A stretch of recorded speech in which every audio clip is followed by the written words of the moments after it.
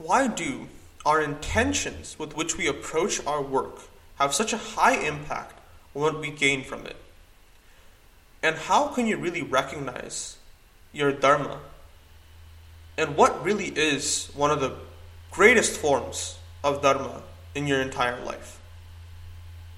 Hello, and welcome back to another episode of Stoic Spirituality, a podcast where I look through, dissect, and consider concepts that I've thought about or read in different books.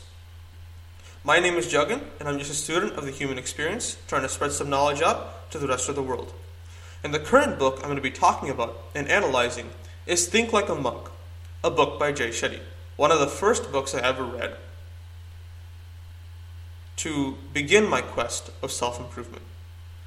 And so the topic I'm going to discuss is the idea of intention and dharma.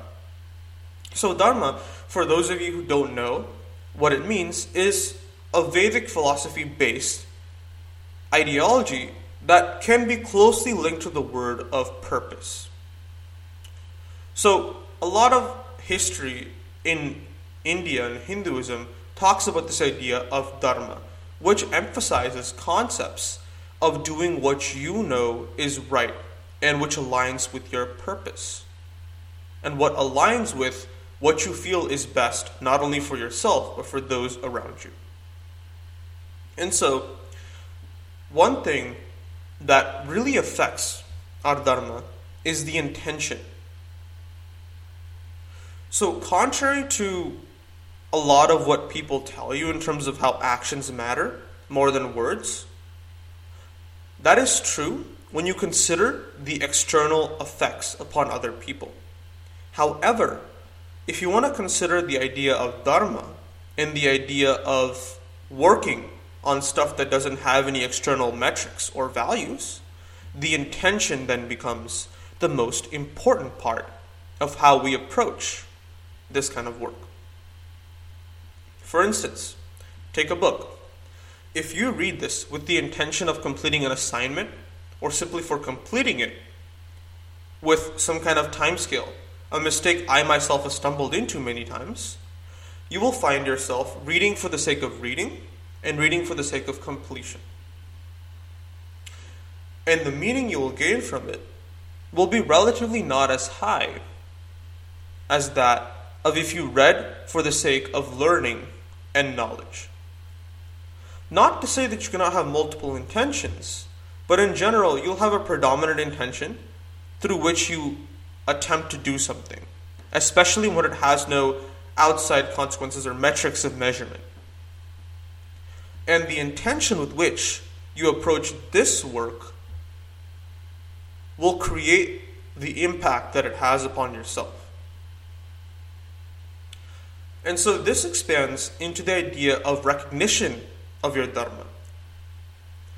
So a lot of actions we do, a lot of things we think about,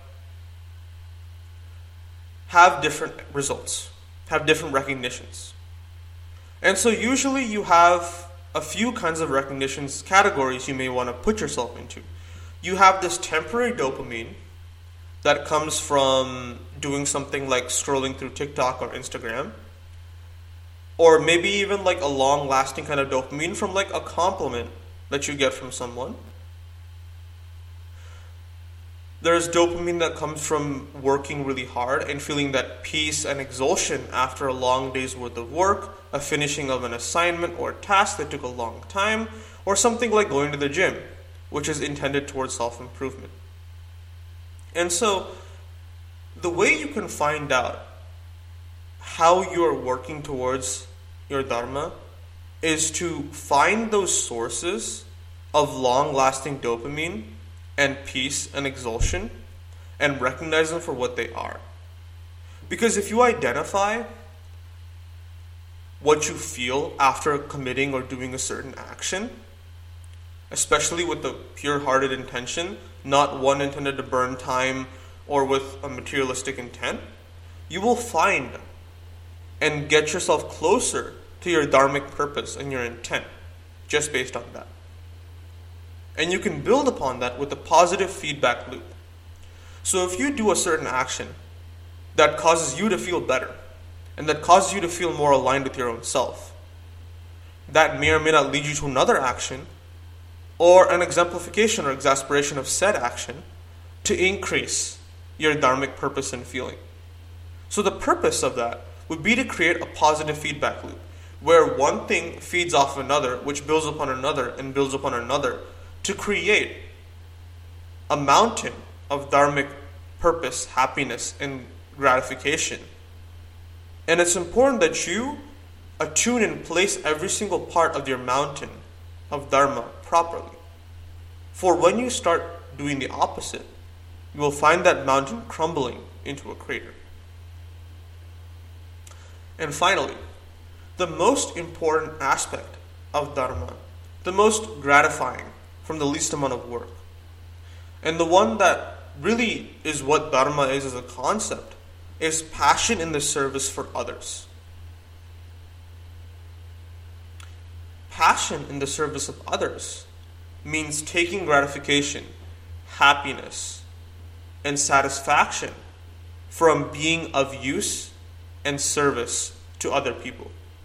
The passion, the intention, the reasoning, the rationality may all be for you. And the impact may also be for you in that regard. But the purpose, the dharma, the actual actionable items you do, is then created for others. And so by having one of the most purest forms of dharma, which is passion and service for others, you create great intentions for yourself, you create tremendous impact on yourself, and you also create impacts for others in terms of actionable items you have done, words you have spoken, things you have said for them. And that's the power not only of intention, but of being aligned with the dharmic purpose, allowing yourself to recognize it and build upon it with a positive feedback loop, allowing one to feed off another, to feed off another.